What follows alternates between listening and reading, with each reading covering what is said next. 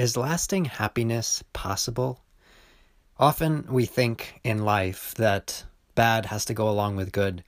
We've got this yin-yang idea that if good things happen to us, then it's going to lead to bad things also. And some of us would opt for no really good or really bad, because if we're going to get really good, then we think, well, we're going to have to also get really bad.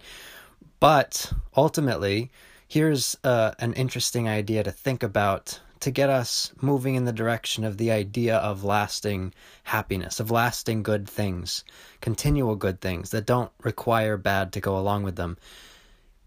When we are motivated by the fire under us, when we're motivated by being in pain, by suffering, by needing to fix or change or avoid things, when we're focusing on things that we don't like, and that gets us going, it gets us feeling like, I need to improve, I need to do something now.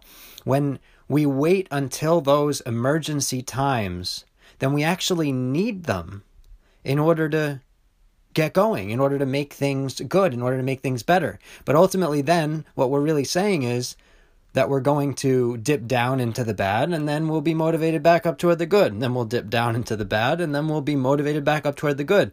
If we could be motivated by the light at the end of the tunnel, if we could be motivated consistently by what we want to move toward, by the experience that we want to have, if when things are good, we could be motivated toward better and continue to take care of ourselves, continue to do things that maintain our well-being and also move toward our thriving, if we continue to do those things even when things are good, then would we need bad? Would we need things to not be good in order for anything to happen?